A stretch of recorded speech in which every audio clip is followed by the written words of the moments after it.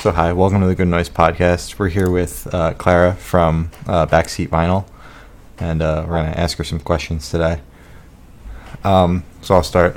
What inspired you to start Backseat Vinyl? So actually, I just joined Backseat Vinyl in October of 2018, but Keenan and Nate have been doing it for 5 years now. They started right before Keenan graduated high school, so I think it's been about 5 years. Okay. Mm-hmm. But they, I don't know, I think Nate has just always wanted, music is just one of those things, like, that you want to do it, and he said that ever since he first picked up a guitar, he knew that that's what he was gonna do, so. Yeah. Mm-hmm. And Keenan feels the same way about drums. He still takes drum lessons just to, up the ante and to, perfect everything that he does. Like, he still goes, I think, once a week and does drum lessons. Yeah, I respect that. That's cool. Right. That's cool. So what made you join Backseat Vinyl? It was actually kind of weird. So I went to a Fright show when they were touring for Hypochondriac, and I posted about it, and then I tagged the Frights, and Nate was on the Backseat Vinyl Instagram going through and, looking at posts on there, for spamming or whatever. And he liked my post, and then I looked at them, and I was like, oh, cool, a local band. So I bought tickets from Nate, and then not even a week later, he DM'd me again and was like, hey, I noticed you play bass.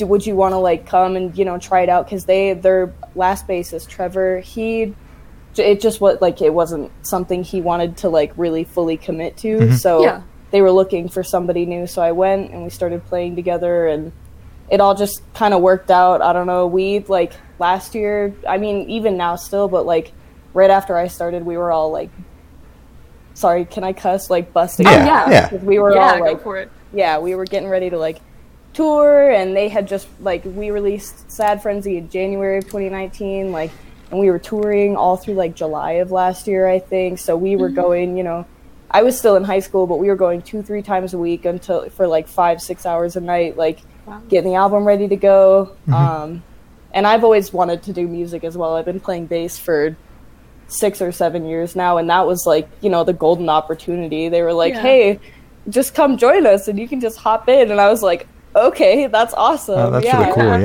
Yeah, that's really cool. It's lucky. Wow. Yeah, right. So what is the writing process like for you guys? A shit show. Everybody has their process, but it's I was actually just watching a video earlier about this other guy who makes music, talking about his process, and it's you set this goal, and it's oh, once I, make this or do this, I'll be good and I'll feel better. But, every time you create something new, there's something bigger and better and higher that you want to do. But, I don't know, you'll hear, the tune in the back of your head, and you're okay, I'm going to go home and, work with that. And then by the time you get the demo out, it's not even, the first thing that you thought of. Yeah. The big thing for me is writing lyrics. I will sit and, cry and rip up notebooks because I just can't get the words to sound right. Yeah, I get that. Yeah, right? Yeah. Yeah. I think Nate's walking in the door. Yep, there he is. Oh. Hello. No. Sorry, he just got home from work. Yep. Yeah, that's no problem. So what does the name Backseat Vinyl mean to you? Oh, we get asked this in every interview, and I hate to say it, but nothing. It's okay. It's actually, so I guess Keenan's backseat in his car all through high school just was piled with trash. So it was the backseat, and then they just kind of picked a word that sounded cool to pair with it. Yeah. And that's how Backseat Vinyl came to be. There's no fake deep story that you guys tell. Sometimes I like to make something up, and we were all just we used to go pick up vinyls and keep them in a milk crate in everybody's back seats of their car. There's nothing to it. Crate, nothing. Yeah. All right. That's cool still. Yeah, right? Yeah. So we're all stuck in quarantine. What bands have you been listening to with all this free time? Oh God, I'm gonna have to look at my Spotify for this. All right. Yeah. Let's see. Father John Misty, because it's nice and chill. Yeah. You can just turn it on in the background. Surf Curse is always a big one for me. I listen to Surf Curse pretty much on a daily basis. I love them. Oh. The Frights, always. Yep. And Cottonwood Firing Squad, I just recently found them, but they have some pretty good stuff on their discography. They're a That's cool an band. interesting name. Yeah, right? Yeah. That's one that I want to know the story behind. Yeah. Yeah, same. Oh, same. so, random word generator. Yeah, right. Yeah. So, have you guys been working on any future projects while you're stuck in quarantine? Ooh, I don't know how much of this I can talk about. We're releasing. We're in the midst of recording a new album right now. We're, I think, about halfway through with tracking. But Bad Trip, the latest single that we just released, and then Heads from January are two of the main singles off that album. We have another one coming in a few months, and then a whole new album later this year. Oh, cool. Ooh, which is really exciting. Yeah, Yeah. definitely. Yeah, that's exciting. So aside from, music, what else have you been doing to stay busy during quarantine? I actually just recently, I have a whole bunch of me personally, I don't know what Keenan does. I think he started doing DoorDash, so he's doing that just to make money. We're both working a lot. We both work at a grocery store, so we're working a lot. Okay. Writing here and there. Recently, I have a bunch of 45s, like old 45s, and I bought blank sleeves for them on eBay, and then went and got a bunch of paint, and I've been painting sleeves so they all have like a protective case and putting cool. like little album artwork and stuff on them. That's cool. Because it's mindless entertainment at the very least. Yeah. Yeah, I feel that. I do that. Yeah. Yeah, really cool. and Netflix. Yeah. Lots of Netflix. What have you been watching on Netflix? We just watched this movie Antrim last night. I saw a whole bunch of stuff about it, like, the scariest movie ever. It really wasn't, maybe if you're squeamish, because there was a little bit of, hints of cannibalism and stuff, but... Oh, fun. All right. Yeah, Exciting. both Nate and I were like, that was kind of a waste of 2 hours. I don't know. It was weird. Scary movies are a big one for us. I watch a lot of, YouTubers, too. I like BuzzFeed Supernatural... Or BuzzFeed Unsolved. Yeah, they're really good. Ryan and Shane, I love them. So, shoot. I was about to pick up on that. I was about to pick up on BuzzFeed Unsolved, sorry. So what's your favorite part of being in the music industry? Probably just, I don't know, the freedom of it, Because it's, your own, everybody has their own sound, regardless of whether or not you're trying to recreate within a genre. It's going to be something that only you can make on your own anyway, because everybody's brain creates things differently and thinks about different things. So even with between just the three of us, it's like Nate will send Keenan a demo and ask him to throw some drums on it, and it'll go from a cool vocal and guitar demo to a whole cool sick song that Nate and I don't think drums at all, so that's not I sometimes he'll throw something in there that we didn't even expect, which is happening a lot on the new album. Sounds really cool. That's cool. That's cool. It's exciting. I'm looking forward to it. So what's your favorite part of making the music itself, having the idea come together? Oh god, I don't know. Sometimes I get really frustrated and don't like doing it at all. I get that. Yeah, that's fair. Probably I don't know. Trying just making everything sound good, listenable. When you're making a demo, you can have a chord progression and then throw a bass line under it, but coming up with a cool lead to put on top of it and vocals and everything, and then adding a synth beat or keys, just making everything kind of come together. And it's especially elevated when we go to the studio up at the Spot Studios. That's probably the best part, because Glenn and Rich will suggest something that none of us ever even thought of, and we're like, oh yeah, that's really cool. And then it all just kind of hearing the final product of putting it all together. Okay. Yeah, that's cool. So what bands or artists do you think are your biggest inspiration? Probably The Frights is a big one. Fiddler, Waves. If you ever ask Nate anything about Waves, that's like he wants to be best friends with him. I don't know. Recently, we've been looking more into like, I don't know, like calm stuff like Richie Woods or Purity Ring is cool, but I don't know if I could ever recreate anything like that. Yeah. High Sun is cool. High Sun's really cool, and Prince Daddy and the Hyena. And I saw that you guys actually interviewed. Yes, Yeah. you did. Yeah, that was pretty cool. Yeah, that was cool. Yeah. He's really cool. Yeah, he is. Yeah, He is. that was a fun Very one. nice. Yeah. Yeah. So, what was your first concert, and do you think going to see live music as a whole has influenced how you present yourself on stage? Yeah. My first concert was actually, I went to see Miley Cyrus when I was shit. 8. Yeah, when I was like 8 years old. Wow. That was, I mean, I still love Miley Cyrus. It's cool, but I think a big, like, when I get up on stage to perform, I think about all the times that I've gone to, like, shows where they have local openers or just local shows. And, like, when I went to see Boyo, I went to see, it was Hot Flash Heatwave, and then Boyo opened for them. And I had heard of Hot Flash Heatwave and listened to him a little bit, but I'd never heard of Boyo. But just, like, everything about his set and the way he performed and, like, how he interacted with the audience, like, I love Boyo now. I listen to his music all the time because I still have, you know, that in the back of my head when I, like, listen to it.